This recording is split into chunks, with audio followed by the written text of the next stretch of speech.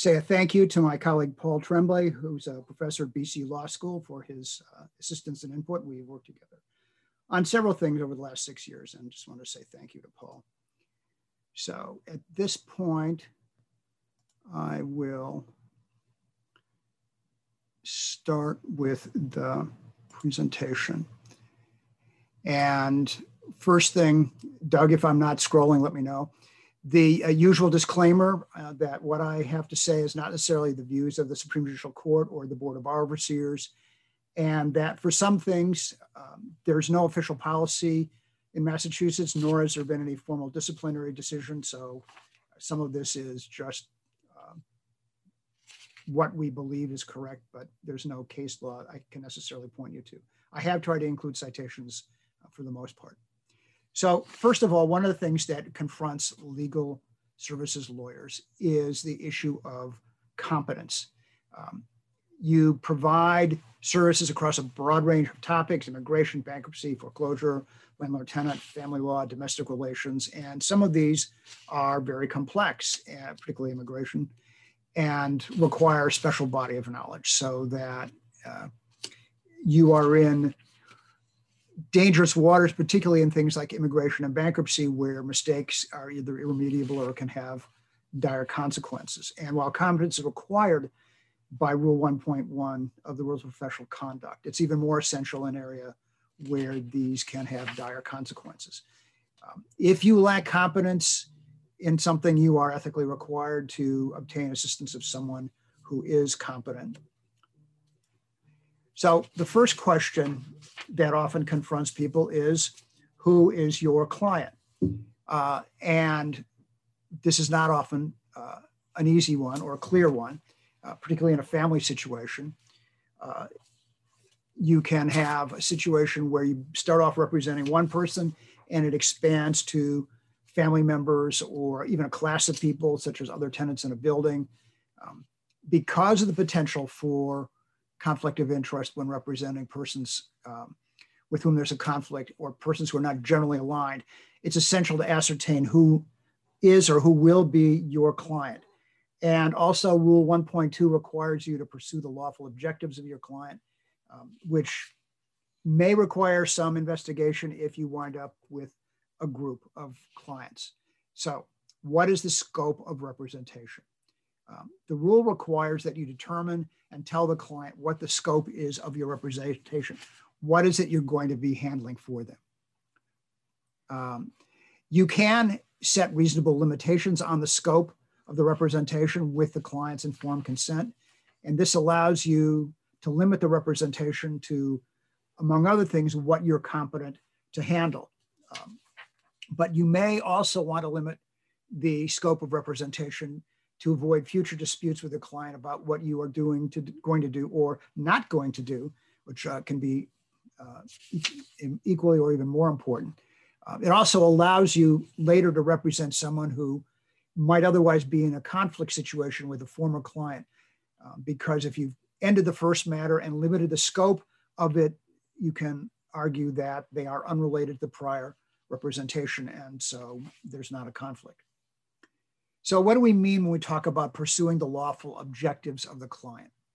Rule 1.2a requires that you pursue the lawful objectives by reasonably available means. And Rule 1.3 requires that the lawyer act with reasonable diligence and promptness to represent a client zealously within the bounds of law. And it's important to remember that when representing a client, that representation does not constitute an endorsement of the client's political, economic, social, or moral views or activities. Obviously, criminal defense lawyers aren't there advocating for the crimes that their clients are charged with. But nevertheless, you should consider whether the pursuit of a particular matter is at odds with the position of the legal service organization or other clients. And we'll spend a fair amount of time talking about positional conflicts and other kinds of conflicts. So even when, to that point, even when there's no direct legal conflict or danger of creating a precedent that's adverse to other clients, you can have a positional conflict. So why are there conflict of interest rules? First of all, to ensure the professional independence of the lawyer, and second, to assure the clients that their trust in the lawyers are well placed. Conflict of interest rules are basically risk avoidance rules. In fact, most of the rules talk in terms of a substantial risk that the lawyer's representation of a client may be materially impaired or adversely affected or materially limited. So they're risk avoidance rules. The other thing is that there are imputed disqualifications, where because a lawyer is disqualified, another lawyer in the same firm or legal services organization, sometimes even space sharing, is disqualified. And that's to protect client confidentiality and to promote the lawyer's duty of loyalty to the client, to the clients. I think there are 6 basic types of conflict of interest. I think other people may have viewed it a little differently, but I'll tell you what I think they are. The concurrent conflict between 2 current clients, conflict between a current and a former client, between a current client and a potential new client, between a former client and potential new client, between a client and a third person or group of persons, and between the client and the lawyer's own interests, whether those are personal or professional or ideological. And we'll talk about those later. In addition, for legal services organizations, there may be a conflict between the client's, that individual client's needs, and the goal of the legal services organization for social change, for law reform. And this is one of the things we mean by positional conflicts, which we will talk about in more detail. So some of the basics about conflict of interest. So even though legal services lawyers are often the lawyers of last resort because the clients have no money or they can't go elsewhere, many, but not all, of the traditional conflict rules apply to legal services entities. In fact, comment 3 to Rule 1.10 has a specific reference to lawyers employed in a unit of a legal services organization constitute a firm, but not necessarily those employed in separate units. So just to give you an example, South Coastal Legal Services has 2 or 3 branches. And so the one in Brockton, Maine can be considered to be separate from the one in Plymouth. But all the lawyers in either one of those offices essentially are lawyers in a firm for the purposes of the Rule 1.10 analysis. So as a result of this, representing one person in one matter may later result in disqualifying the entire LSO from representing others in another matter. So, for example, you may represent somebody in one thing, and now you've got a divorce case between 2 eligible clients, and you may have a disqualification issue. There are ways to address this, which I will talk about. So, types of conflicts. We talked about this. Let's go through them. 1.7a prohibits a concurrent conflict between 2 clients at the same time where their interests are directly adverse to one another. There are other kinds we'll talk about. So 1.9a is the conflict between a current client and a former client. And here the conflict can be consented to in writing by the former client, whereas concurrent conflicts cannot generally be waived. And then, as we talked about in the prior slide, Rule 1.10 imputes disqualification of the lawyer to members of the lawyer's firm or legal services organization. So concurrent conflicts of interest exist if the representation of one client is directly adverse to another client, or there is a significant risk that the client representation of one client will be materially limited by the lawyer's responsibility to another client, former client, third person, or whatever. So you have a conflict of interest. You can't represent both sides of the versus. So let's suppose a husband and wife come to you. They've agreed to a divorce. There's no child custody issues. They've divided up the property, and they say, we don't have any money. We want you to represent both of us in the divorce. And the answer is you can't. You can't represent both sides of the versus. And just some lawyer humor. sometimes lawyers are so antagonistic between one or at the same firm. Well, we don't have a conflict because we don't like each other anyway. Ethical issues in joint representation. So you have to analyze these for potential conflict of interest. And if it's a litigation matter, you probably have to revisit it throughout the course of the representation. And if there's a potential for a conflict, it has to be waived in writing and has to be based on informed consent. And I would suggest, the rule doesn't specifically say this, but it's a good idea to recite in the waiver what information you provided. When you go to a doctor's office or go to a hospital and have a procedure, they have this long consent form. They tell you everything that can go wrong and what they're going to do. Well, it's a good idea because that way they have documented that they have given you, they've obtained from you informed consent, because right there in writing is what it is they've told you that you've consented to. So another issue involves obtaining, sharing, and using confidential information. And if there are going to be any restrictions about this, these also have to be agreed to in writing. So what are some of the foreseeable problems?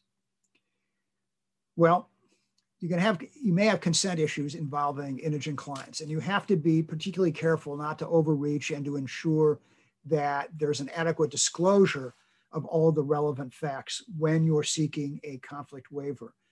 You have to be particularly sensitive because usually the legal services organization is the client's only option. And the client may be afraid that refusing to give consent will result in the client being denied the only representation that is potentially available to them. So there has to be some delicacy sometimes in some of these issues involving informed consent. Now, obviously, some conflicts can't be waived, and the standards are more relaxed for legal services organizations. But you obviously, as I said in the prior slide, the clients can't consent to a conflict against one another in the same litigation, even if they are indigent. So, other potential ethical problems with multiple clients. So Rule 1.8 requires informed consent for information to be used to the disadvantage of the client or the advantage of third persons. Interestingly enough, it doesn't require that this informed consent be in writing. However, if the situation arises, you should get it in writing, because otherwise you won't be able to prove that you obtained the informed consent. I don't know why the rule's written that way, but every other thing, they seem to require that the consent be in writing, and this one should be too. Rule 1.7 on concurrent conflicts has two comments, comment 30 and comment 31. They presume that the lawyer won't withhold confidential information from one client that's relevant to the common representation. But what if one person doesn't want all such information to go to one or more other people? We'll talk about that in a little more detail. The other thing is that the rule requires that client confidences be maintained after the end of the representation and not used against the client. There's a number of provisions about this. But what if one person wants the information and wants to use it against another? And what happens in terms of consent, and can that consent be revoked after the fact, after they've given you the information you haven't disclosed, and then somebody says, well, that information that you got from the other client, I want it. And the other client says, well, no, I don't want you to give it out anymore. That's an interesting issue that I don't think has been litigated in Massachusetts. So future conflicts can arise, obviously, between multiple clients, family members to joint clients. And one of them claims the lawyer now can't represent one against the other. And so the question is, can this be waived prospectively?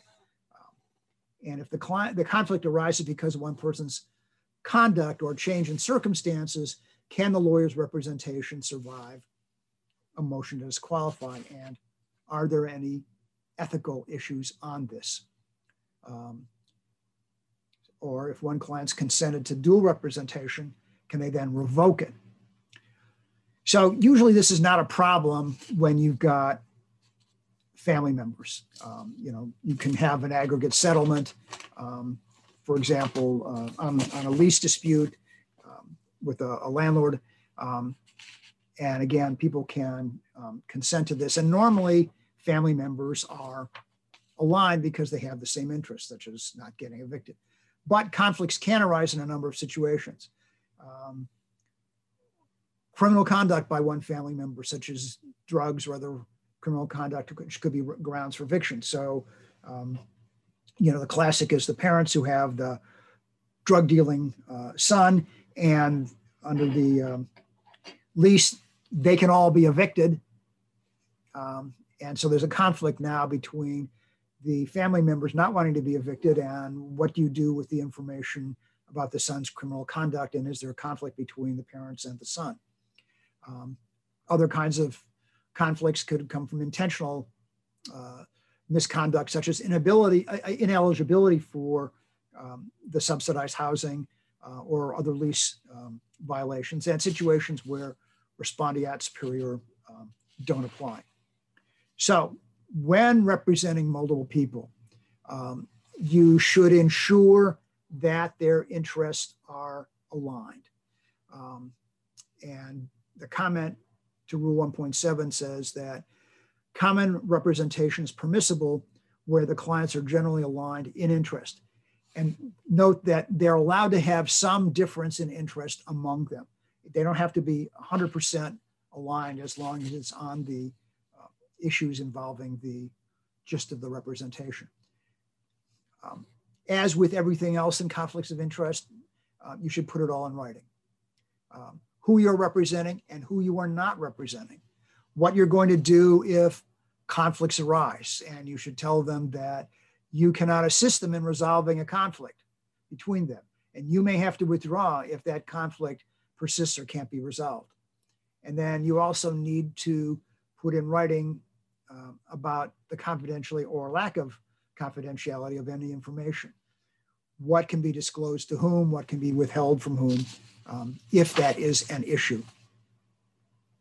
So, communicating about conflicts. First, you need to determine and understand the conflicts from your perspective. You need to get all the information you can to clear the conflict, see if it can be cleared. Then you either confirm or deny or decline the representation. And if you're going to go ahead with the representation, obtain those waivers or consents in writing. And you need to communicate the conflicts to the people who are going to be represented. And you need to communicate the conflicts to the people who are not going to be represented. And sometimes you have to go through an analysis. All right, let's see. Client A is related to client B or C, and client B is related to A and C.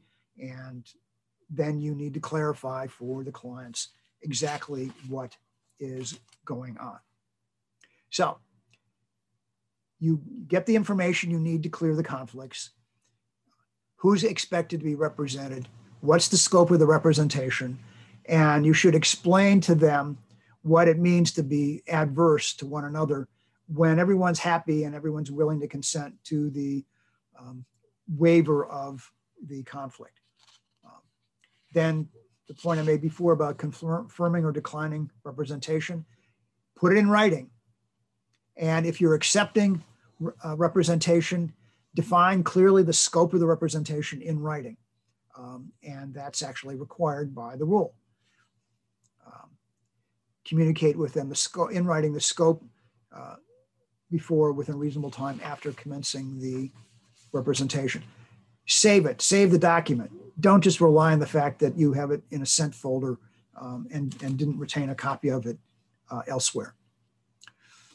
So there are several steps that a legal services organization can take in avoiding future problems. One is to use an engagement letter for each matter that clearly describes what is and what is not within the scope of the representation.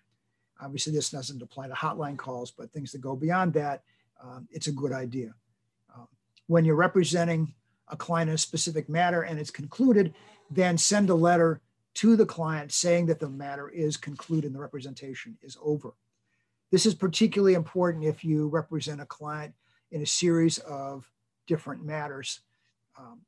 You need to know which ones are ongoing and which ones have been concluded. The failure to say that the representation is over may lead to a conclusion or an inference that the representation is ongoing, even when you haven't handled anything for the client. So if there's a past client that you've handled several matters for, it's a good idea to have a letter go out every year saying, we're not representing you on anything anymore. And then you also should consider an advanced conflict waiver agreement. We'll get to this. And also an accommodation client, we'll get to that also. Then we should, the agreement should say who is the accommodation client and who is the primary client. And we will talk about that in more detail also. So waiver of future conflicts. The SJC has said that lawyers have an obligation to anticipate reasonably foreseeable conflicts. This involved a corporation closely held corporation where there was a situation involving the officers and directors who were also the only shareholders. And not surprisingly, a conflict arose in that situation. So the court said they should have anticipated this. So an accommodation client, or what we call a secondary client, is one that the lawyer represents either in a nominal capacity or as an accommodation to a long established or just even an existing primary client. This could be a family member or a tenant who did not sign the lease would be the accommodation client.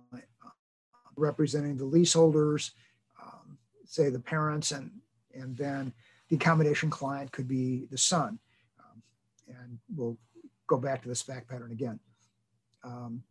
So when taking on the representation of one person as an accommodation, you should have an engagement letter that indicates that the second person is an accommodation client or secondary client, and that they acknowledge this, and that they acknowledge that if a conflict arises in the future, that they would retain separate counsel and that you would continue to represent the primary original client. This was actually a class action case that involved representing a firm, and the conflict arose later between the firm and an employee.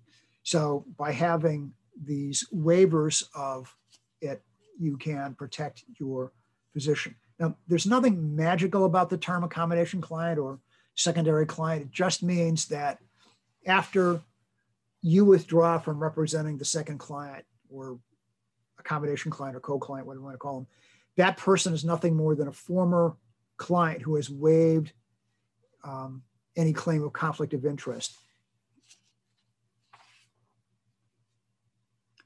So does accepting someone as an accommodation client avoid future disqualification? Well, that's certainly the goal. And there was a recent Massachusetts case where that exact issue came up, not legal services, but the point is still there. The firm was representing both Chang and the Winklevoss defendants, and the fee agreement stated in detail that the Winklevoss family members were the primary clients and that representation of Chang was an accommodation, and also said that Chang would waive any future conflicts that might exist by virtue of the lawyer's representation of both Chang and Winklevoss. When Chang sought to disqualify the lawyer who had represented him when the law firm represented the Winklevoss defendants against Chang, his engagement letter was contrary to his claim that he wasn't aware of any potential conflict of interest. They put it right in there, and he signed it, he waived it, and so the agreement had expressly stated that the firm was concurrently representing both of them, that Winklevoss defendants were the primary ones, Chang was agreeing to waive a conflict, and that was it for Mr. Chang. So these are required for advance waivers, like we saw in that case. And they're usually upheld with conditions. In this case, Zatter versus Kwan, the disqualification counsel was reversed because like Chang in the Winklevoss case, he signed a detailed waiver and said that he was agreeing the firm could represent the other people in future disputes, and he would not assert a conflict of interest claim or seek to disqualify counsel. So very much like the Massachusetts case.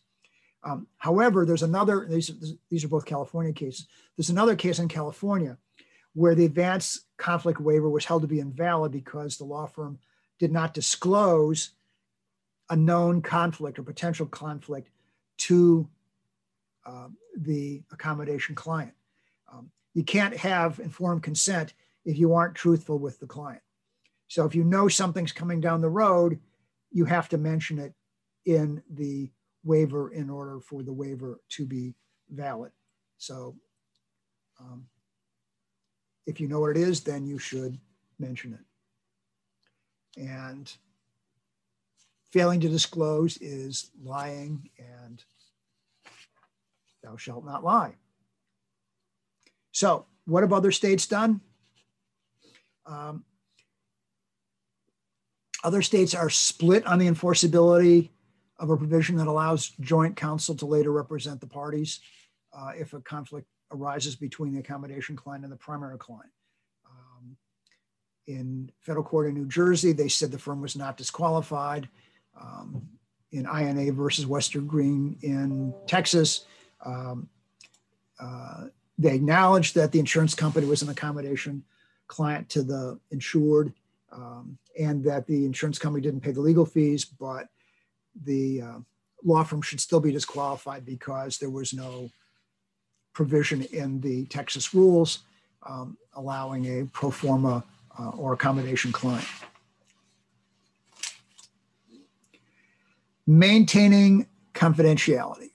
So Rule 1.6 requires that the lawyer maintain confidential information unless the client consents or disclosures impliedly authorized or may be permitted under the rule. And different states have different provisions under this. I'm giving you the Massachusetts version of this rule.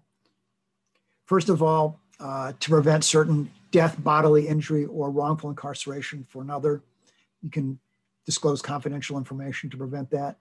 You can disclose confidential information to prevent criminal or fraudulent act that's likely to occur and otherwise cause injury. Notice it doesn't say by whom. So this could be an act by a client or a non-client. The example, for example, is a spouse. To rectify or prevent or mitigate harm caused through the use of the lawyer's services. In other words, somebody's done wrong using your services, and then you can make a disclosure to correct or mitigate that. Obviously, to defend yourself in charges against you, either ethical or malpractice, and to the extent required or permitted by a court order. So if the court says you have to disclose, then generally speaking, you can disclose because the court has ordered it. And the latest addition to the amendment of this rule was to do conflicts checks or resolve conflicts. So sometimes you have to disclose a certain amount of information to know whether or not there's a conflict situation, and that is permitted. So, you can also disclose confidential information to get ethics advice from somebody. So more about confidential information.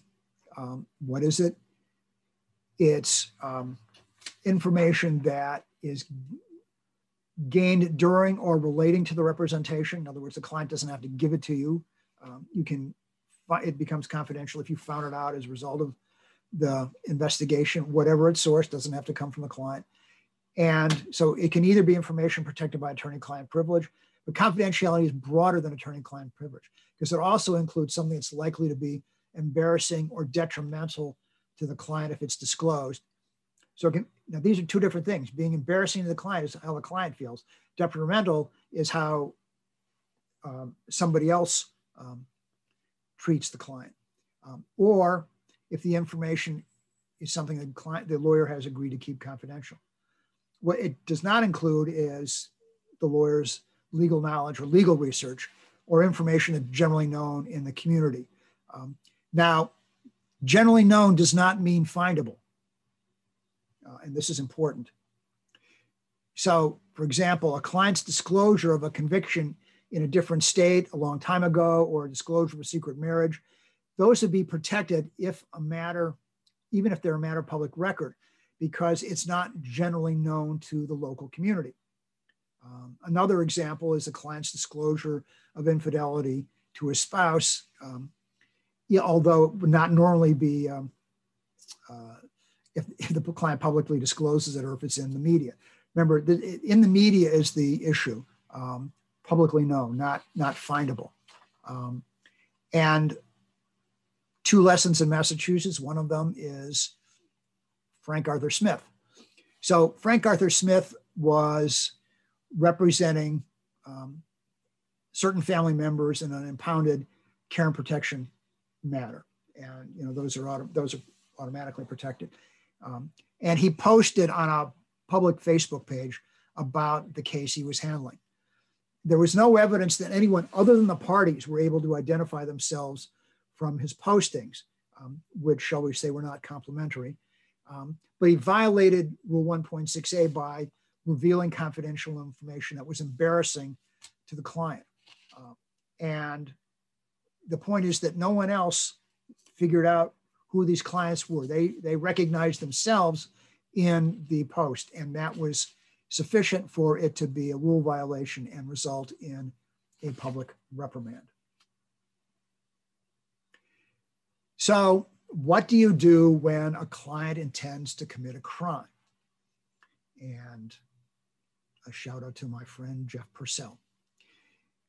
So the lawyer for the day at Greater Boston Legal Services met with a client who was being evicted from his apartment since he was fired from his job as a maintenance man. Remember, if you were getting your apartment as a result of your employment, then the usual landlord-tenant rules don't apply, and you can be basically kicked out. So in the course of discussing his options with the legal services attorney, a client told the lawyer that he intended to burn down the building with people in it. And he thought about this for a while, what he could and could not do. And ultimately he told the lawyer told the police of the threats. And the police went in the next day. They found incendiary materials, canisters of gasoline and several bottles with wicks attached. This is in the tenant's apartment. And the smoke detectors had been disconnected and gasoline had been poured down the hallway. So obviously his assessment about the risk of serious bodily harm, injury, or death or property damage was correct. The client was arrested and prosecuted. So is there any ethical problem for the lawyer? Why or why not? And if so, what is it?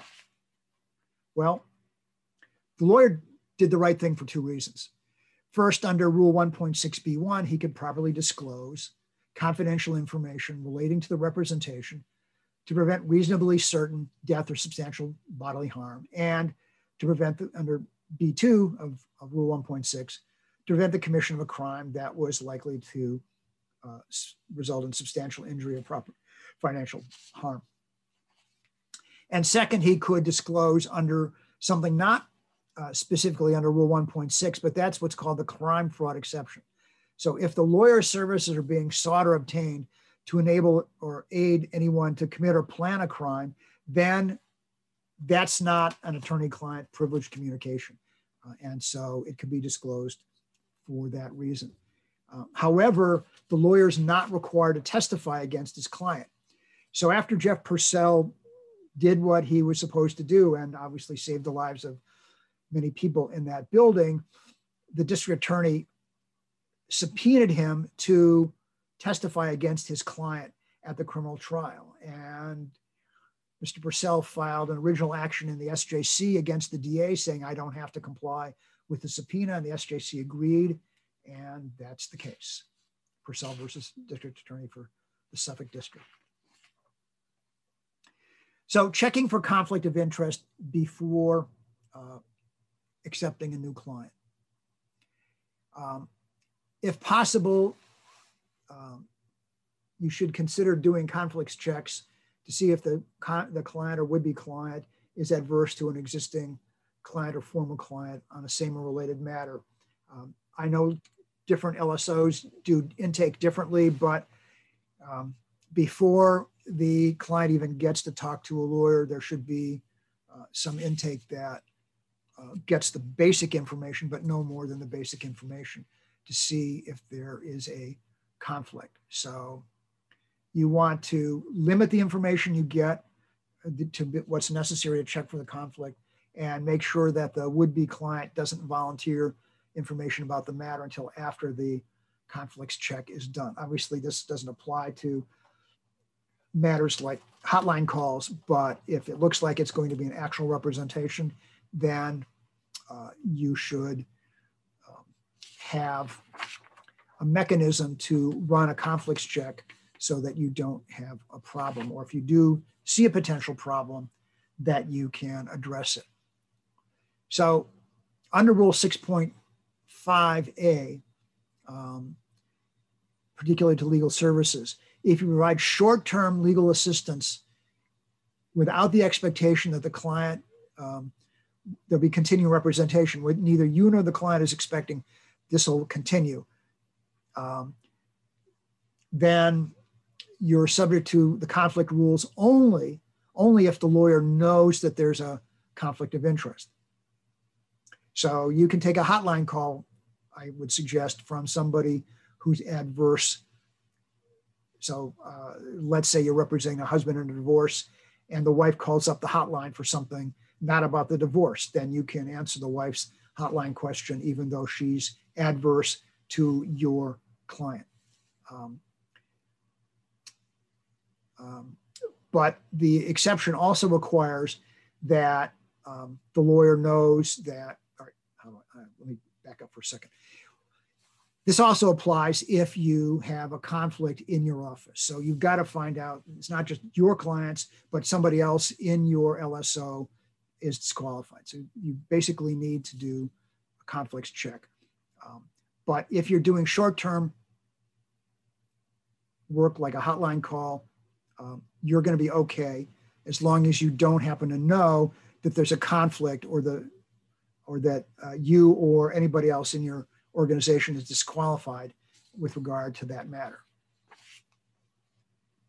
So what this means for legal services or lawyers, you often provide short-term limited services, advice on completing forms, hotlines, advice-only clinics, or pro se counseling without any further representation. And under these circumstances, it's not usually feasible to do a systematic screen for conflicts of interest. This is generally required by the other rules pertaining to conflicts of interest.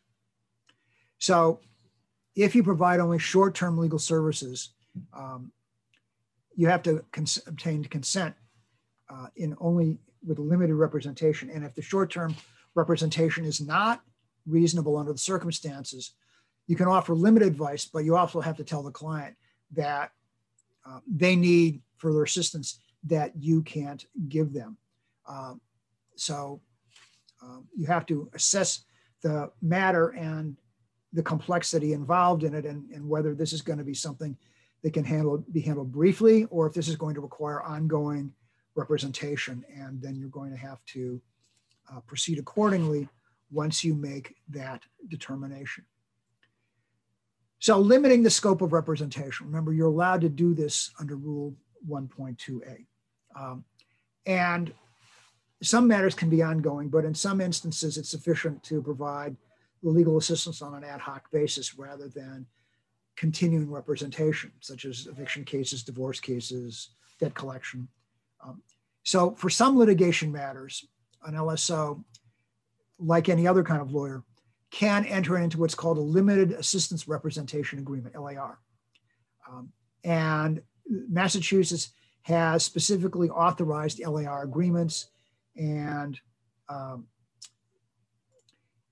the various courts have issued orders concerning LARs, the SJC, the trial courts, district court, housing court, superior court. They've all got their own LAR standing orders on how to proceed. But basically, the elements of a legal assistance limited assistance representation agreement are the following. They permit the lawyer to represent a party in a non-criminal matter for a discrete, limited purpose, if the limitation is reasonable. It allows the LAR attorney to withdraw after completing the agreed upon services. And before the representation, the client gets a written agreement that clearly and precisely states the scope of the representation. Both the lawyer and the client sign it. And the lawyer first has to complete an LAR training and be LAR certified or qualified, court approved, to have a notice of limited assistance representation. So there are LAR programs out there that you have to take. I would suggest that given the nature of what a lot of legal services are that are provided by legal services organizations, it would be a good idea to be LAR certified so that you can have a limited assistance representation agreement with the client. And then when you're done, and you can withdraw and say to the client, I'm done. I'm not representing you anymore. This matter is concluded. So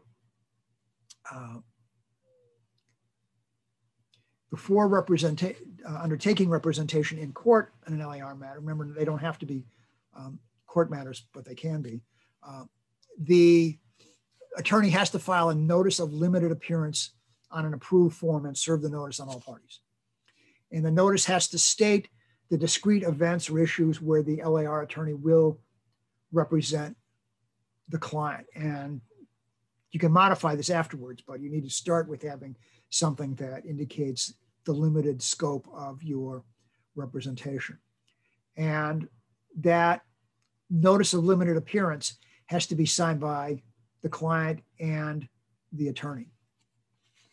And any pleading filed in the course of the limited assistance representation must state on the signature page in bold, this is from the rules, attorney for so-and-so for the limited purpose of whatever, that court hearing. So if the lawyer assists the client in preparing something, the client will sign and file, and there has to be a notation that it was prepared with the assistance of counsel. So when the matter is over, when it's done, then the lawyer files and serves a notice of withdrawal on an approved form, and it goes to everybody. It's a good idea to file a notice of withdrawal, but the clerk will send it out anyway. Here's a trap for the unwary. If the attorney files a pleading or other document or argues outside the scope of the limited assistance notice of appearance, the court may say, okay, you've now entered a general appearance. And that's the mousetrap. Why do these? Well, first of all, they can avoid problems. It allows you to provide key legal assistance when and where it's needed without getting bogged down in time-consuming litigation. So there's the client who enjoys the free lawyer, and there's the client with the unreasonable demands. So let's say you have represented a client who's being evicted, and the client consents to leave after 6 months in exchange for some forbearance by the landlord. You got an agreement, you're done. Client doesn't move out in 6 months, and the client comes back to you and says, well, you're still my lawyer. I want you to go back. And you said, no, I'm done with this. And the client says, no, you aren't. Well, if you don't have an LAR agreement, the client can argue that, yes, you're still the client's lawyer because the matter is not concluded. So if this is the kind of thing you want to put to bed, then you can best handle it by an LAR agreement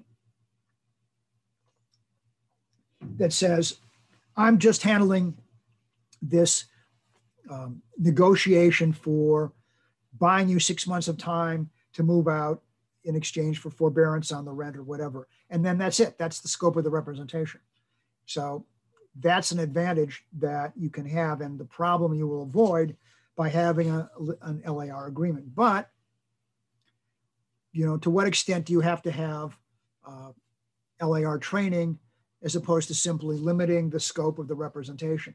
If you're not going to court on that eviction matter, then you can probably handle it with an agreement. If you're going to have to go to court and resolve the eviction by way of the agreement to continue the example, buy the client 6 months, then you're going to have had the LAR training and entered your appearance in compliance with the LAR rules. So I can see distinct advantages of this and probably widespread application for a number of legal services representation matters that go beyond the hotline call or help just simply filling out a form. If this is something that's going to be more complicated than that, and it's not, and yet you don't want to have full-blown representation, then the LAR, Limited Assistance Representation Agreement, is a valuable vehicle to avoid getting bogged down in matters that you don't want to get bogged down in. So there are ethical issues in withdrawing from cases. So aside from hotline calls where there's no appearance or short-term representation, such as helping somebody fill out a form, disqualification by a court for conflict of interest or LAR when the matter is completed, you can't withdraw from representing a client except in accordance with Rule 1.16, which is the rule pertaining to withdrawals from a matter. So hotline calls, LARs, being disqualified for conflict of interest, then you're done. If you're disqualified, obviously the court orders you to be disqualified, you're done. If you're done filling out the form, you're done with the hotline call, you're done. But otherwise, if you entered your appearance in litigation, you can only withdraw by permission of the court. That means you cannot abandon a client, even if you think it's a routine matter, especially if it's time consuming, you want out, in favor of a more important client or a client without the first client's consent. So you've got this conflict problem that can exist here. So you have to take a look at Rule 1.2a about seeking the client's lawful objectives and diligent and prompt representation, and consulting with the client and keeping them reasonably informed. Getting back to what I said before, intake is important. You need to find out who these clients are, what they expect, and I also suggest you take a look at Rule 1.18 on prospective clients, which we will address later. And remember that the court's not required to allow a motion to withdraw. Even if you say the lawyer-client relationship is broken down, there's a case involved, Thomas M. Kiley petitioner.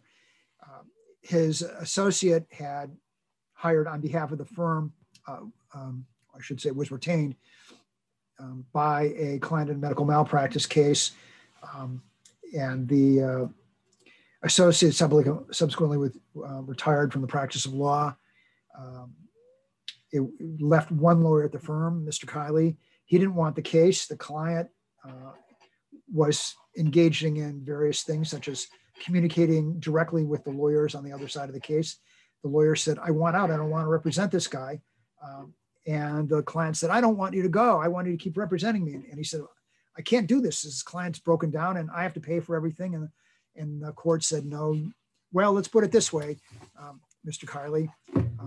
You don't have to represent the client personally, but your associate entered the, I should say, agreed on behalf of the firm to represent the client. So somebody else in your firm will have to represent the client. But since he was the only lawyer, that meant it was him. So the point of this is that just because you say to the court, the relationship is broken down, you can't automatically get out of a case. They'll look to see how imminent trial is and a number of other factors, such as the inability of the client to get other counsel. So legal services organizations, conflict of interest and disqualification. Because it's not always possible for a legal services organization to systematically check for conflicts, the rules require only that you're disqualified if you know that you are another lawyer in the LSO is disqualified. We talked about this a little bit before. And that's because the nature of legal services organizations, the service they provide, significantly reduce the conflict of interest because there's when there's an imputed disqualification only if you know that there's a concurrent conflict. They don't want to be disqualifying, or say they, the rules of professional conduct don't want to be disqualifying legal services organizations from representing the indigent. So the rules are more relaxed for legal services organizations. And unless it's up close and personal about a conflict of interest with you or somebody else that you know about, then you can not look too deeply behind it and avoid a conflict of interest disqualification. So there are other disqualification issues, however, for legal services organizations. First of all, you may have outside lawyers working with you, and they may participate in a short-term basis. They're not going to be precluded from working with you just because they represent a client with interests that are adverse to the LSO's client, unless the lawyer knows that there's going to be a disqualification issue. So the private lawyer can help you out and not have to delve too deeply into whether or not there is a conflict with the lawyer's firm. And it also won't be imputed. So, however, after the beginning of short-term representation, they do become aware then there is a conflict. So you have to be careful about how you handle this. All right, withholding information. Remember we talked briefly about having multiple clients and one client doesn't want you to disclose information to another, or another client wants to know something that the first client has said, either during or after the representation. So absent a waiver, you probably can't say, I can't tell you, or tell the person, I agree I won't disclose. You probably can't make those statements unless there's been a waiver, because Rule 1.7 generally presumes that information will be shared. And comment 30 says that the prevailing rule is that as between commonly represented clients, the attorney-client privilege does not attach. In other words, there's no privilege between client A and client B in a joint representation. So if litigation eventuates between the clients, between A and B after you've represented them, there's not going to be a privilege as to what one told you about the other. And you have to tell the clients this. That is often scary for people, but it can be addressed in advance. But otherwise, unless you tell them and get this consented to, you can't withhold information, and you can't tell somebody, I'm going to withhold the information from your co-client. But so the clients can agree that the information can be withheld. And there's a specific comment to the Massachusetts Rules of Professional Conduct on it. It's kind of dense, but the takeaway is that you can advise each client that the information will be shared and that you'll have to withdraw if one client decides to use it. But in limited circumstances, you can proceed with the representations when the clients have agreed that you will keep information confidential.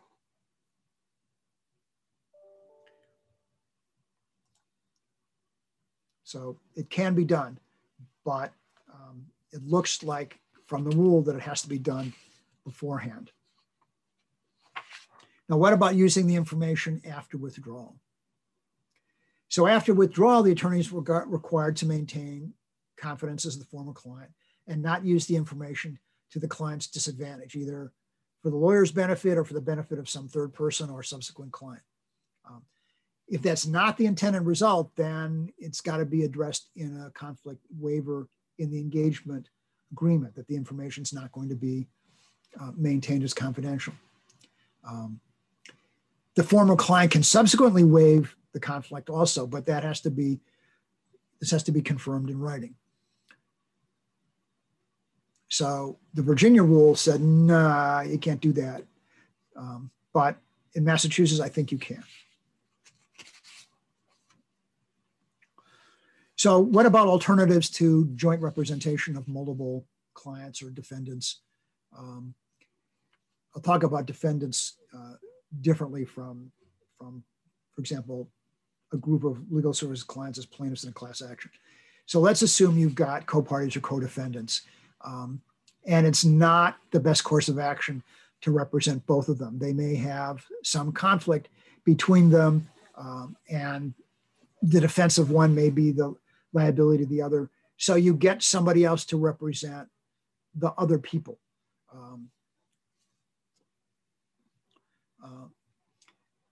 And this, however, raises a potential conflict, or I should say problem, not necessarily conflict, under Rule 1.8F, because at least in the private sector, if the primary client is paying for the representation of the secondary client by another lawyer, then you've got a 1.8 problem about accepting money. And you have to ensure there's professional independence of judgment and it's not interfering with the lawyer-client relationship, and that the information is maintained as confidential.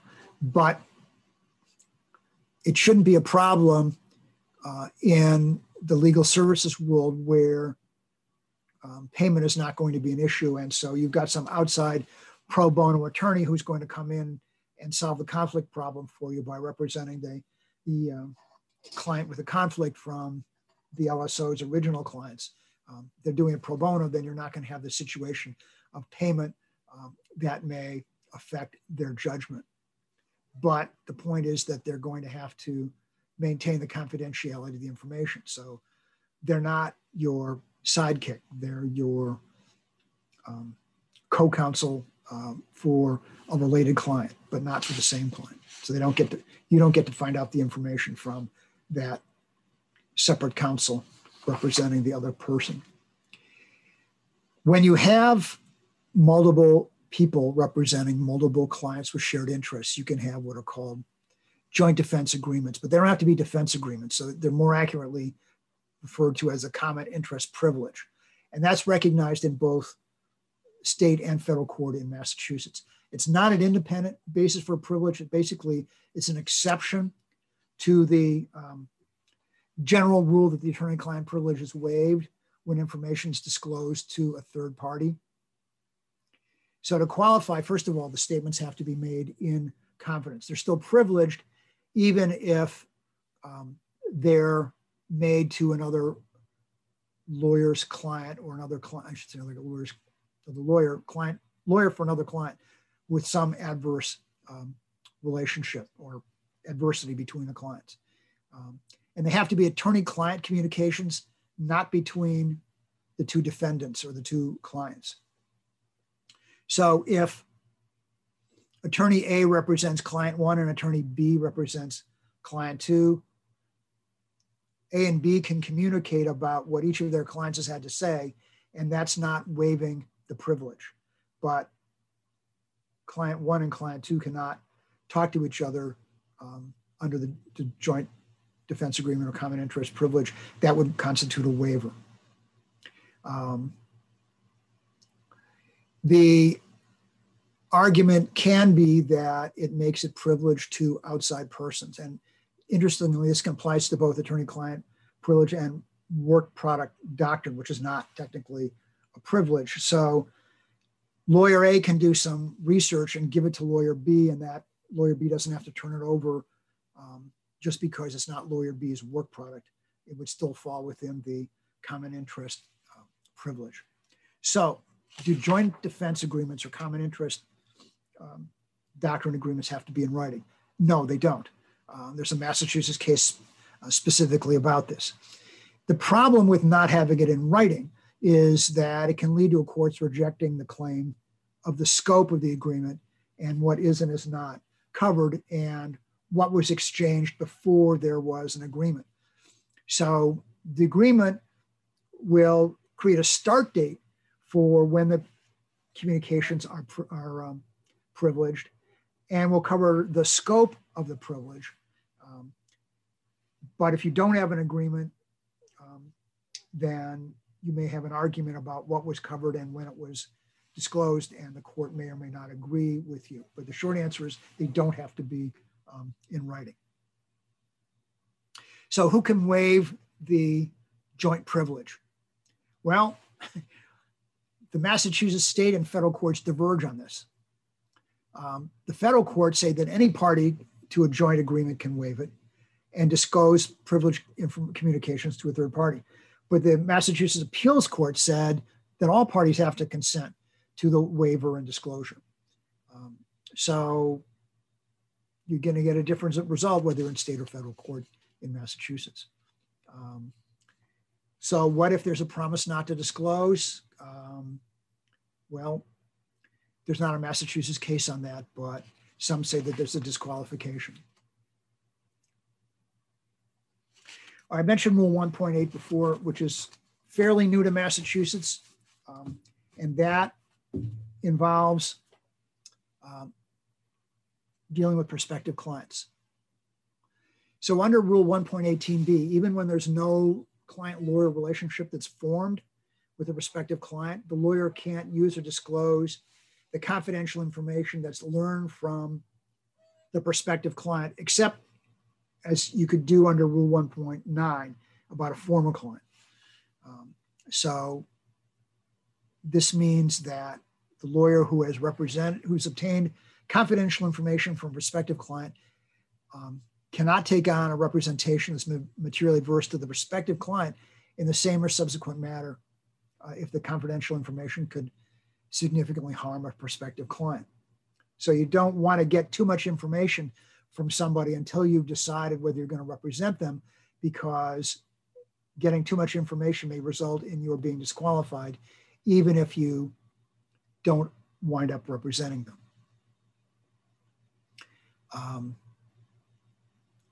However, even when you receive disqualifying information from the prospective client, representation in the adverse matter is permitted if they both give informed consent, or if you have taken reasonable precautions to limit the information and the lawyer is timely screened and the prospective client is given notice, which is another reason to have somebody other than the lawyer do the intake at the legal services organization, because then the lawyer is screened from the, shall we say, too much information that's given by the prospective client. So there is a workaround from the prospective client who tells you too much information, whether it's to get you disqualified or just through inadvertence or garrulousness. There is a way to avoid this, and intake should be useful in screening the lawyer from getting too much information from the prospective client who the legal services organization ultimately decides not to represent. So personal conflicts, I mean financial, not you care about the outcome. In the outcome can generally result in the lawyer's disqualification. And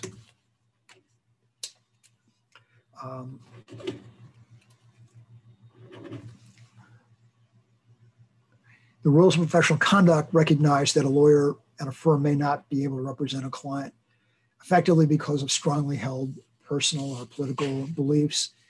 But if so, the lawyer may agree to do no work on the matter, and that lawyer's personal and political beliefs won't disqualify the firm or anybody else at the firm or the legal services organization. And so if you are asked to represent somebody on a matter that you personally don't agree with, you can pass it off to somebody else at the legal services organization, and they are not disqualified just because you don't want to handle that matter because of your personal beliefs. Positional conflicts. Now, this can be a major issue for legal services organizations. Besides the traditional kinds of conflicts of interest between present clients and former clients and imputed conflict, disqualification, the legal services organization may find itself confronted with other kinds of conflicts, which generally called positional conflicts, but there's different types of positional conflicts.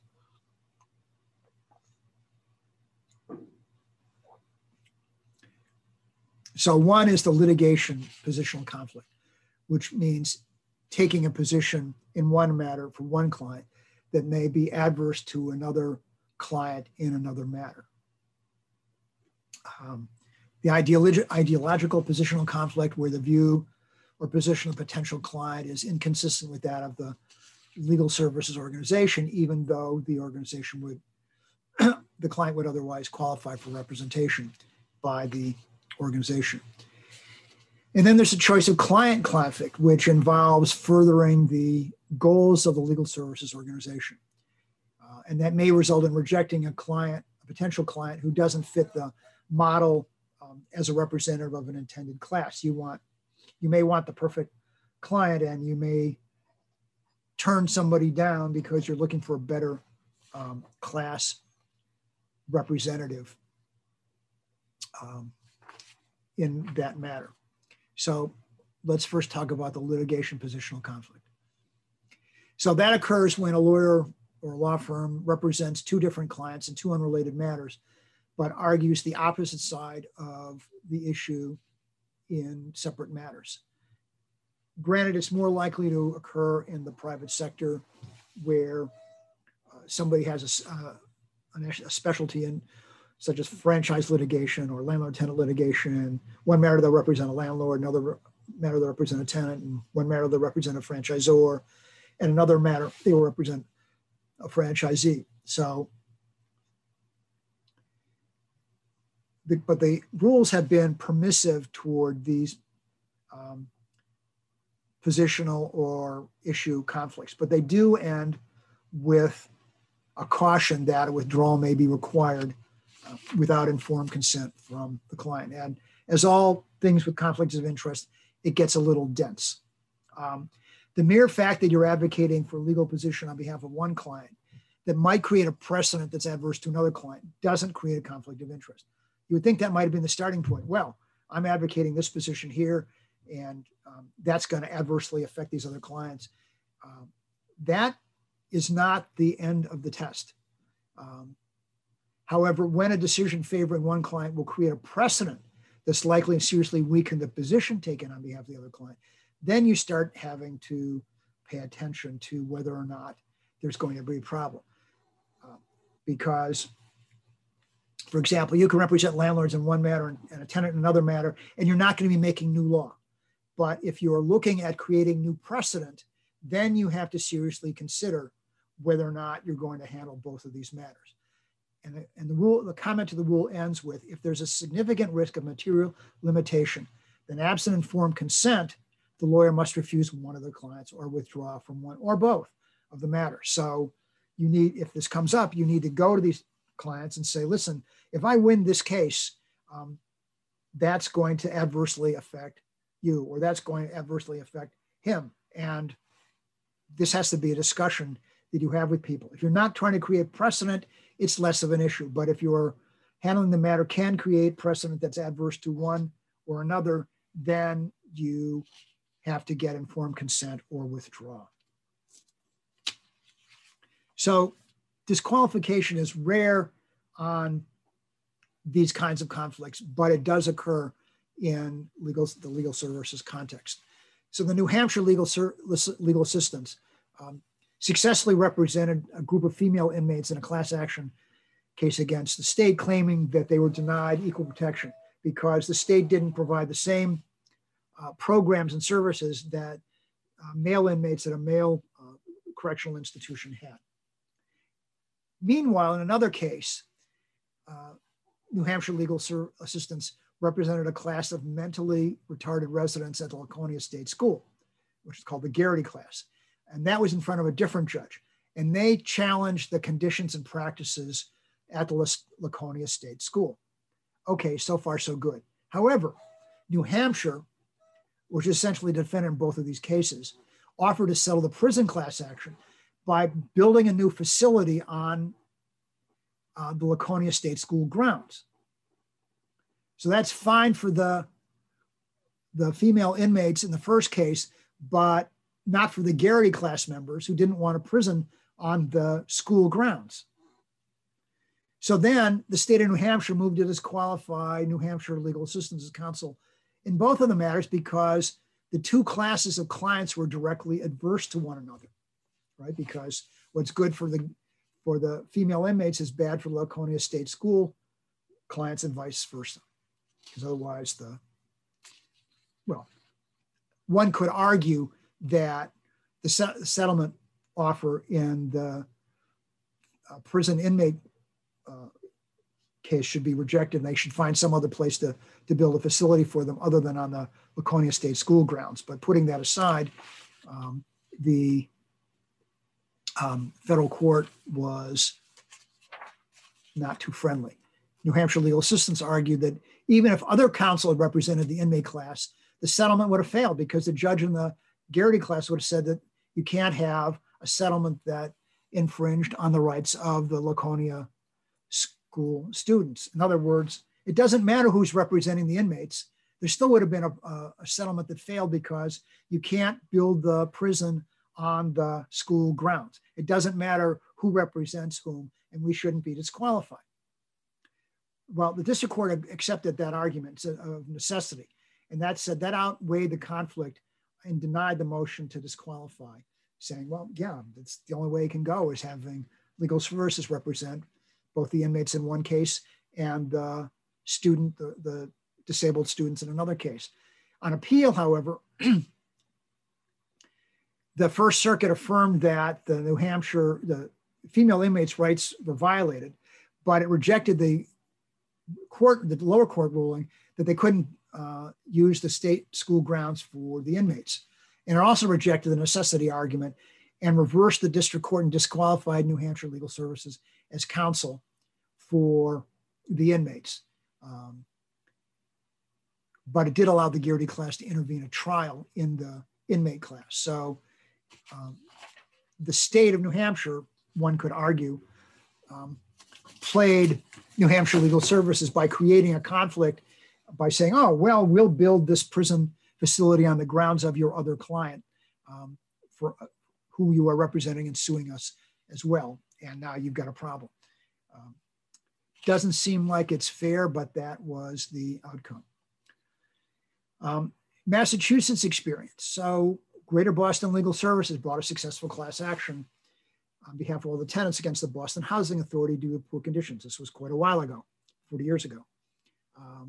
And a receiver was appointed because the BHA board just didn't comply with the court orders to make the required improvements. So now you've got a receiver in charge of Boston Housing Authority. And then the focus turned to tenant safety.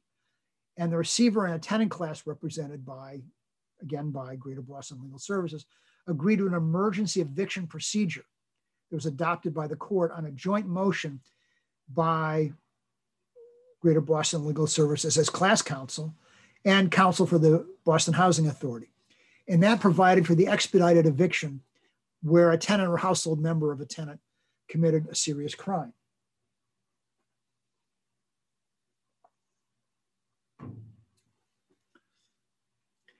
However, in his first application, this was a case of evicting the Reeder family.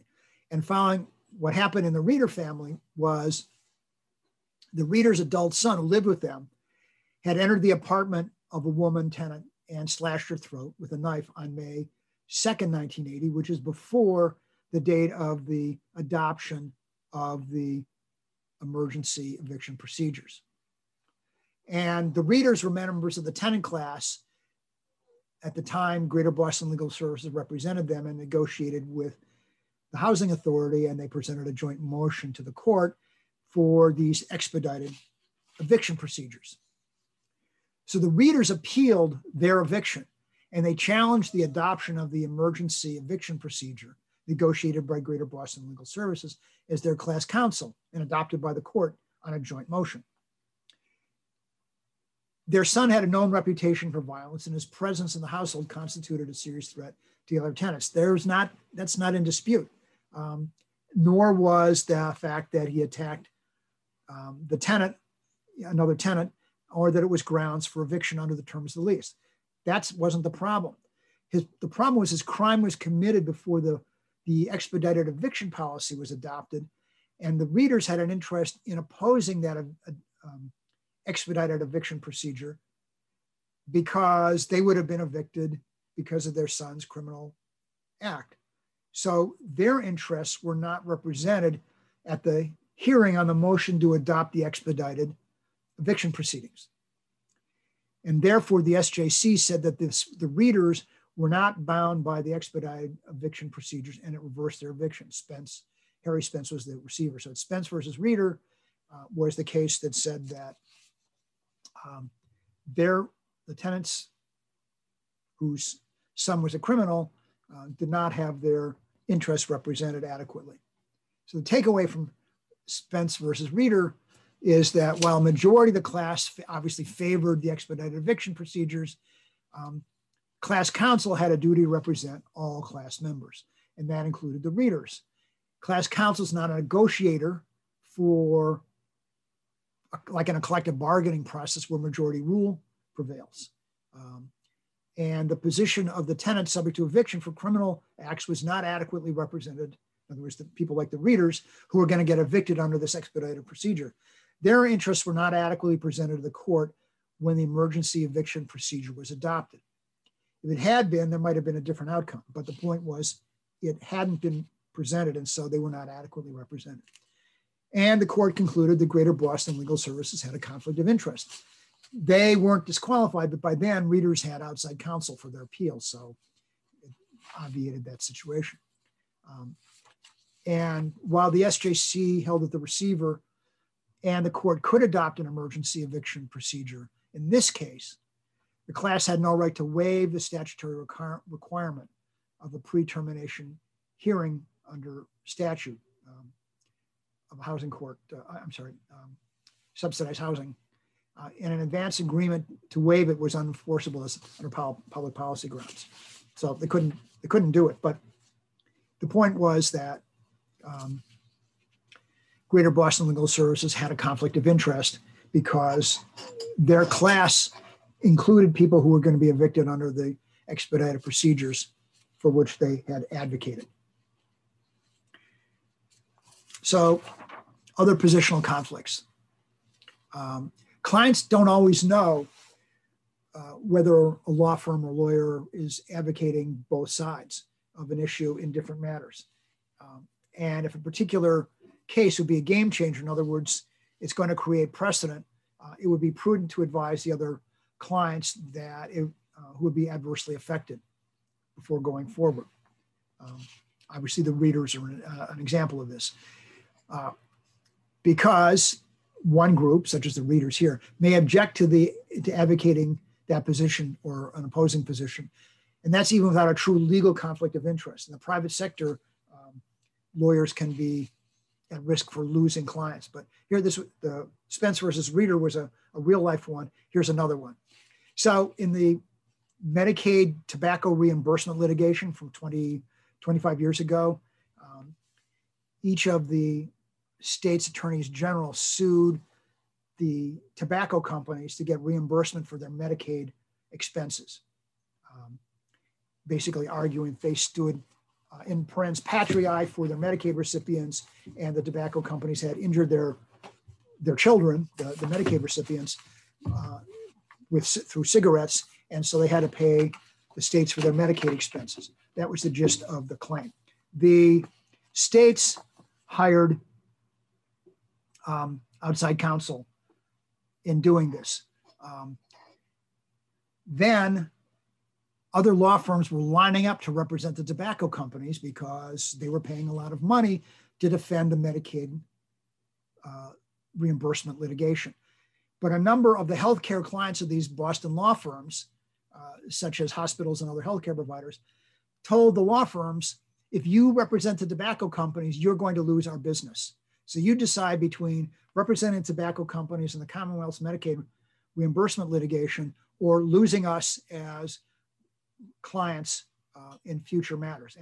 And to the one, all of the law firms that were told by their healthcare clients that they could not represent tobacco companies because that was adverse to being a healthcare provider, declined representing the tobacco companies. So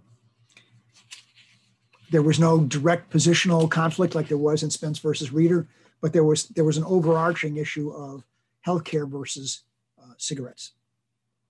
So here's one for you. Is this a positional conflict? This actually occurred. So there's a Texas attorney named Anthony Griffin. And before Anthony Griffin entered this scene, the NAACP had won a First Amendment case based on freedom of assembly, of association, and speech to withhold its membership list. In other words, the state of Alabama wanted to know in 1950s who was a member of the NAACP. And the NAACP didn't want to tell them because they feared being prosecuted or intimidated or harassed for belonging to the NAACP. And the United States Supreme Court said, okay, you don't have to turn over your membership list. First Amendment, freedom of association. Fast forward to 1993, Texas sought to subpoena the membership list of the Ku Klux Klan. The Ku Klux Klan went to the ACLU, said, get us a lawyer, freedom of speech, First Amendment, all that stuff. The ACLU went to Anthony Griffin and said, we want you to represent the KKK. Griffin at the time was outside general counsel to the Port Arthur branch of the NAACP.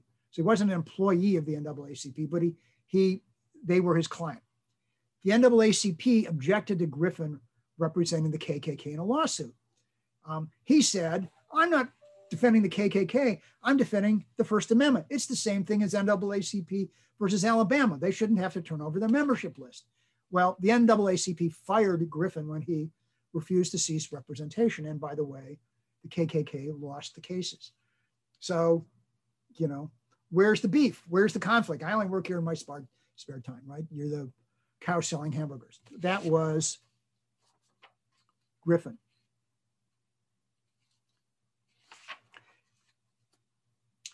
So, ethical problems with law students at a legal services organization.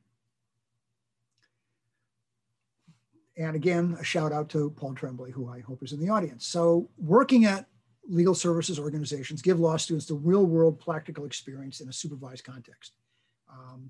And there can be limitations with this, but there are also ethical problems. So who is the supervisor and who has the ultimate responsibility for the law students? Is it the law school clinical faculty member? Is it the staff attorney at the legal services organization? And note that law students are practicing under SJC Rule 3:03, the student practice rule. And therefore, one can argue that Rule 5.1, which is the responsibility of supervisory lawyers, applies rather than the rule for supervising non-lawyers. But the point is, who is their supervisor for the purpose of Rule 5.1? Well, Rule 5.1 requires that the lawyer with managerial authority is responsible to establish internal policies and procedures designed to ensure compliance by everybody, including the 303 law students, with the rules of professional conduct. So who bears the burden of this? Is it the clinical faculty member or is it the LSO staff attorney? And this raises issues involving both competence and supervision. To what extent is the student allowed to make mistakes and learn from them? Maybe at the client's expense. How invasive or hands-on does supervision have to be? Should it be? What does Rule 5.1 require? And what about monitoring hotline calls? Do you have to do that to ensure adequate supervision under 5.1? When a legal services organization has multiple divisions, there's the potential for conflict of interest because the civil clinic representing a battered spouse in a divorce case, while the criminal clinic represents the batterer in the criminal charges. So, when you've got multiple clinics at a law school. Or what about representing a small landlord in a divorce and the tenant who is suing the same person as a landlord? You've got a conflict there. And what happens if one's represented by the clinic and the other one's represented by the legal services organization where clinic students work, or clinic students are representing both of these people? For the legal services organization, I think this means that you have to have separation of divisions. But for students, this means separate clinical faculty supervisors who may not be allowed to consult with one another. And it may go so far as the students can't share their experiences because in this example of the guy who's the landlord in one case and he's a divorce client in another case, what about communicating information and experience. And if law students do intake or handle hotline calls, they're exposed to confidential information, which then increases the risk of breaches of confidentiality and conflict of interest. So it's a difficult situation that people like Paul will have to handle, but I can see that there are a number of situations to be considered here. And getting back to this example of the guy who's a landlord in one case and a divorce client in another, apart from this, there was a man who was represented by a lawyer when the IRS wanted to get into his taxes. And so he made these financial disclosures to his lawyer. The lawyer resolved the matter with the Internal Revenue Service. All was fine, well, and good. Years later, the man's wife wants to divorce him. She goes to his former tax lawyer and says, I want you to represent me in the divorce against your former client as a tax client. The husband argues, conflict of interest, he was my lawyer, I'm not consenting. And obviously he had confidential information, he had all this financial information of mine. The wife argues, well, it's not confidential. He had to turn it over to the IRS. There's a duty to disclose, and he had to be truthful. And in a divorce case, he has to disclose his finances. So there's no conflict in the lawyer now representing me against his former client as a tax client, now in the divorce where he's the divorce defendant and the tax lawyer is now my divorce lawyer. So they actually teed this up. And the answer was the lawyer was disqualified, even though the wife argued, well, all he did was disclose financial information and he had to disclose that anyway, and he had to disclose it now in the divorce. That would seem to suggest that the conflict and separation would prevail over the waiver issue. So something new recently is the SJC's what they called clarification of Rule 1.8E, which is a rule on conflict of interest. And they issued a clarification order concerning humanitarian aid by nonprofit organizations. And it was effective immediately.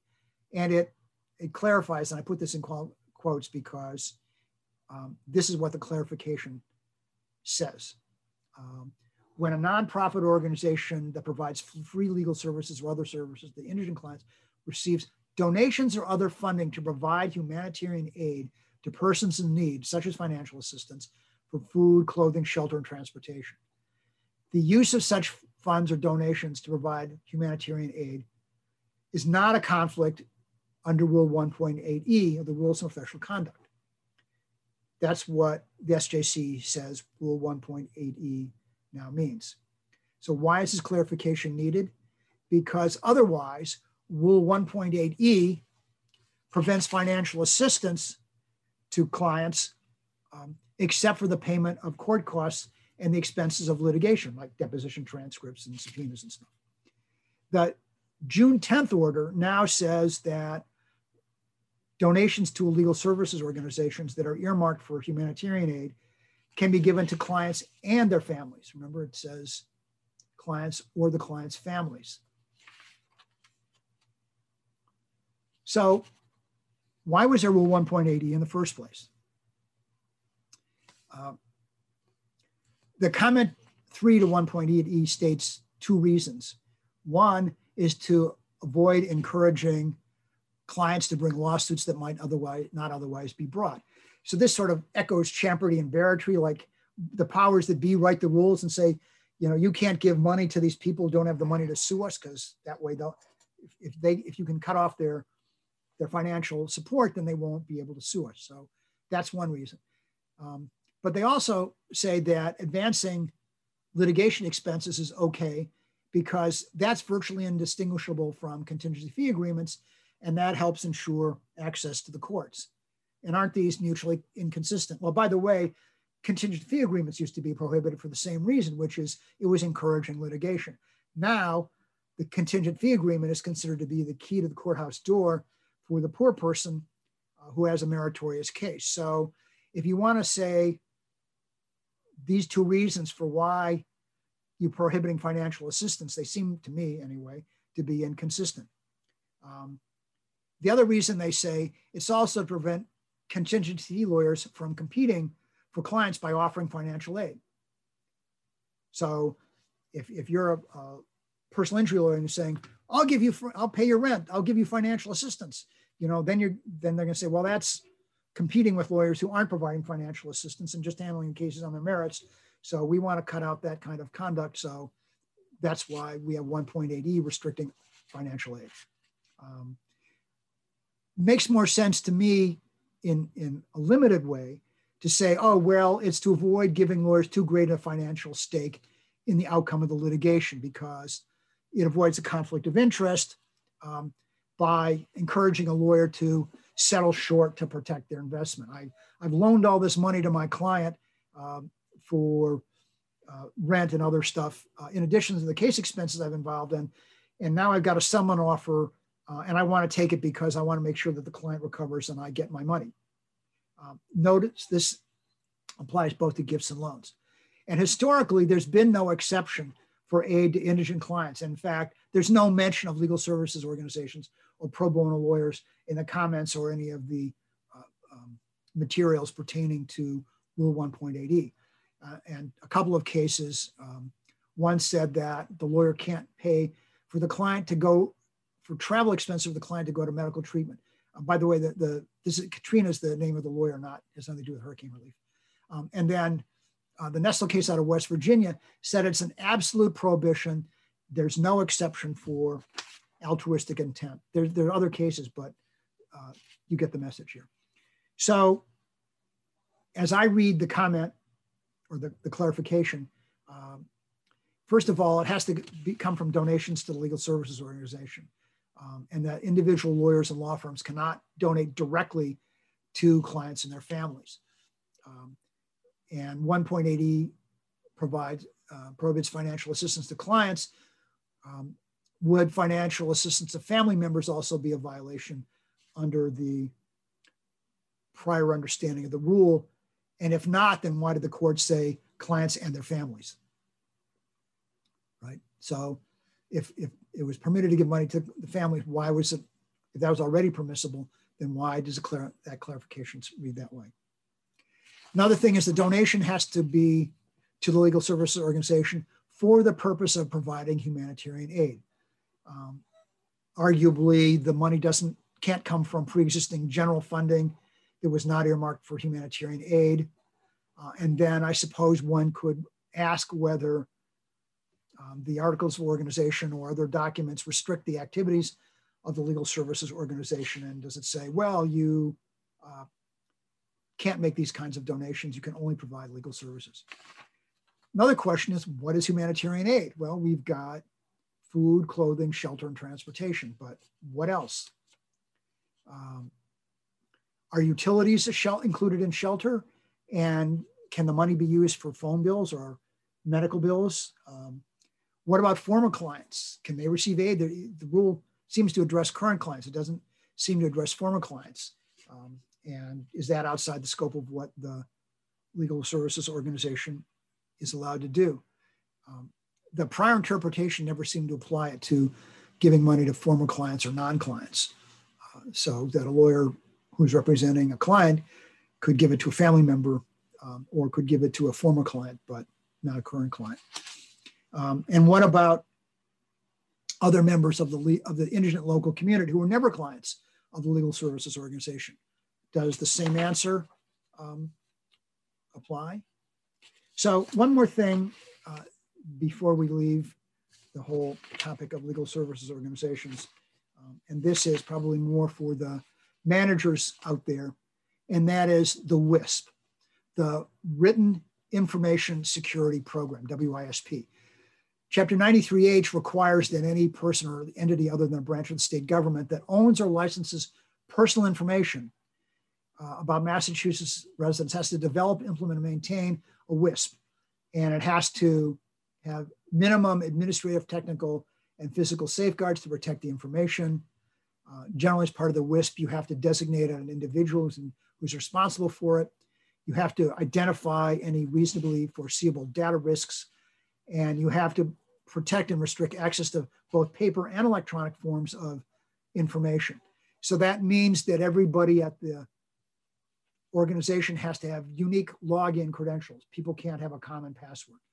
Their credentials have to be terminated when they leave. And each computer must time out after a period of use so that somebody can't come along and just go into somebody else's computer and get access to the information. And they have to oversee a third-party service provider and ensure that those providers comply with the regulations concerning the information. So if somebody's handling your information, then you've got to oversee them. So what is personal information?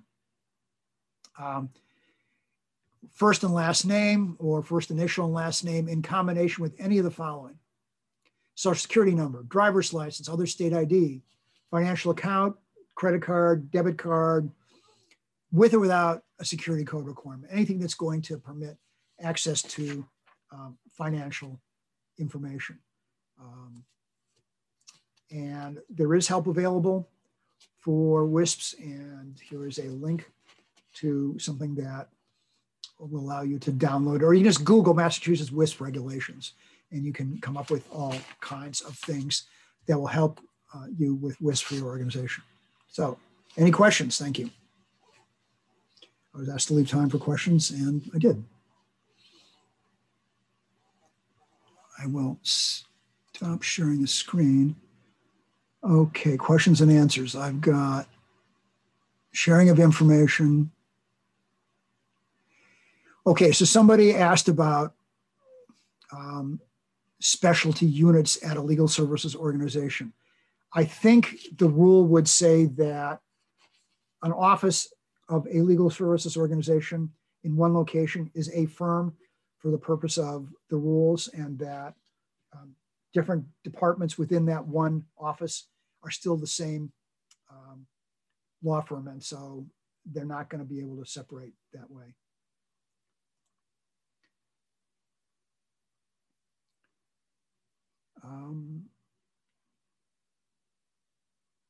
If an attorney represents an injured client pro bono, how should the client keep case documents? I'm not quite sure what you mean by this. Are you asking about confidentiality or what? But obviously you need to make sure that the information is secure. You can have it electronically, you have it stored in the cloud, that's considered to be secure, as long as you have the requisite provisions about security, such as the computer timing out and secure access and so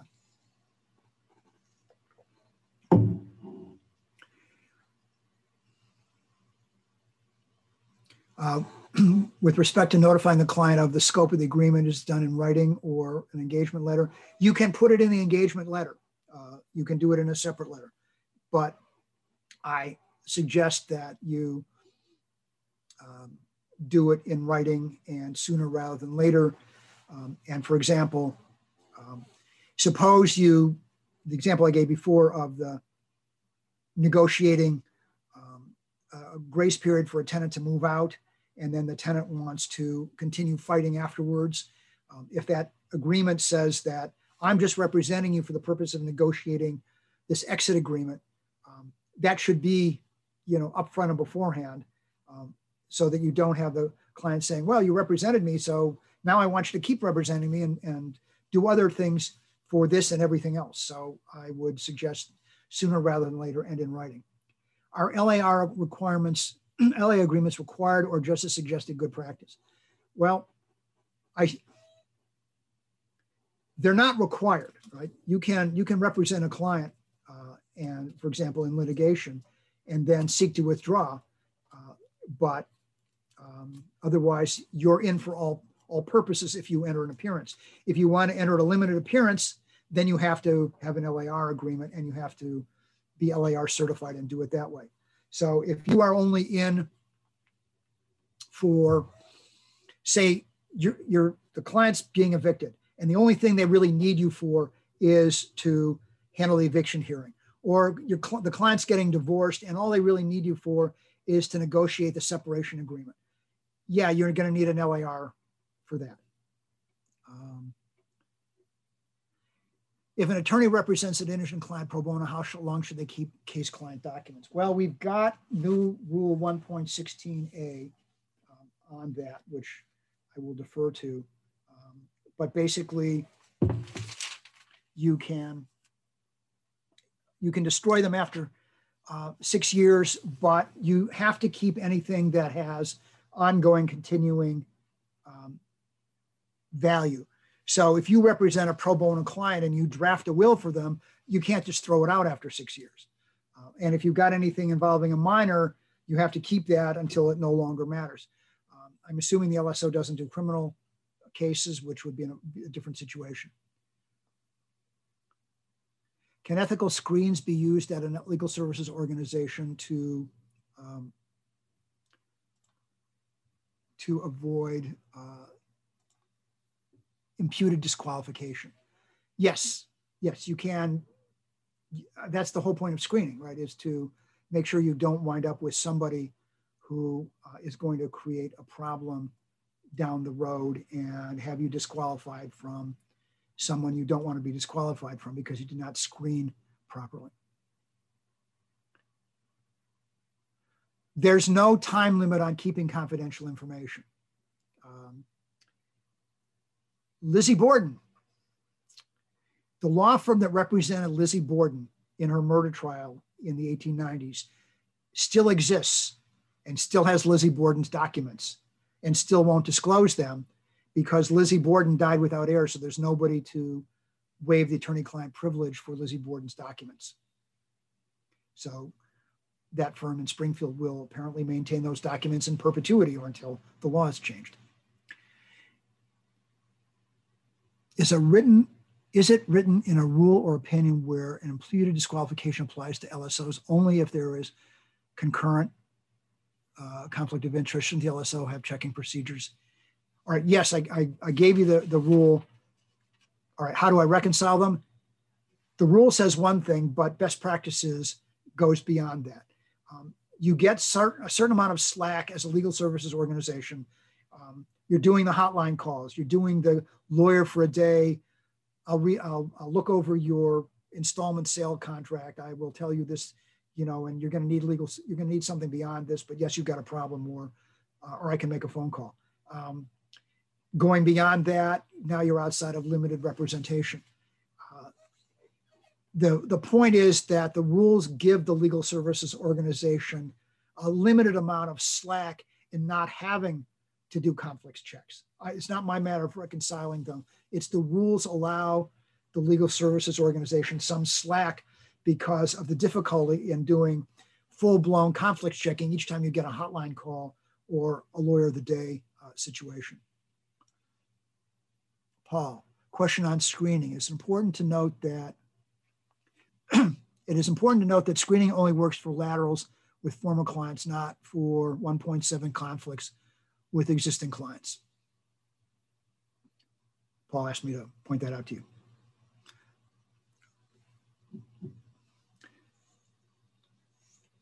That's screening the lawyers, however, not screening the clients, but yes.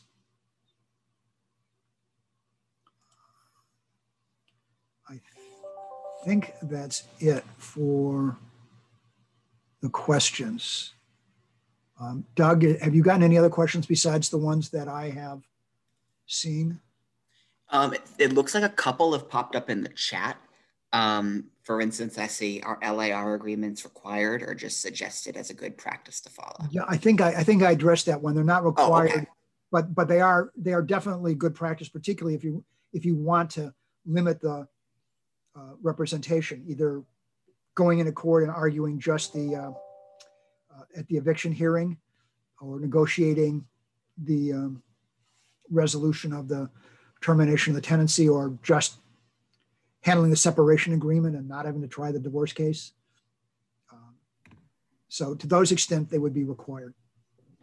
Thank you, Jeffrey. And it looks like one more just popped up in the Q&A.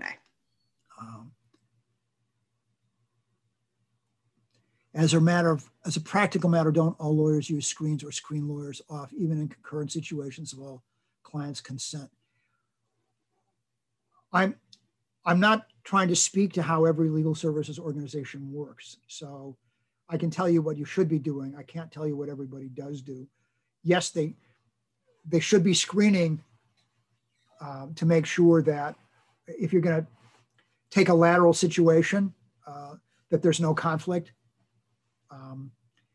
I'm assuming that with a legal service organization where you've got a limited defined client base, it's not the same problem that lawyers have in the private sector. And I think the rules do the same thing. They make certain assumptions about the client base of the legal services organization. If the question is about an outside lawyer who's volunteering at the legal services organization, yeah, the lawyer needs to know whether the lawyer's law firm represents the apartment building, the landlord that the legal services organization is suing on behalf of a class of tenants or something like that, failure to provide adequate security, whatever. So as with all matters, conflicts of interest are very fact intensive, and you really need to know all the facts before you can answer a conflict of interest case. I apologize, but that unfortunately is the reality of conflicts of interest analysis. They're very fact intensive.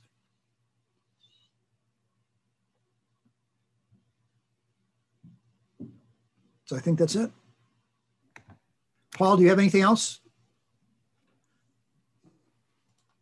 Lauren, I know we have two professional people also standing by to add some other questions. So I'll just reach out to them if they have anything else, but it doesn't look like it.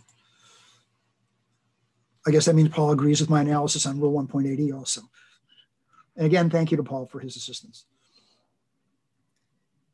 Well, thank you very much, Jeffrey. That was a very informative program, and thank you to everybody who attended today. If you have any questions, please reach out to me at dnewton@bostonbar.org. And with that, I hope everybody has a good day. Thank you. Bye.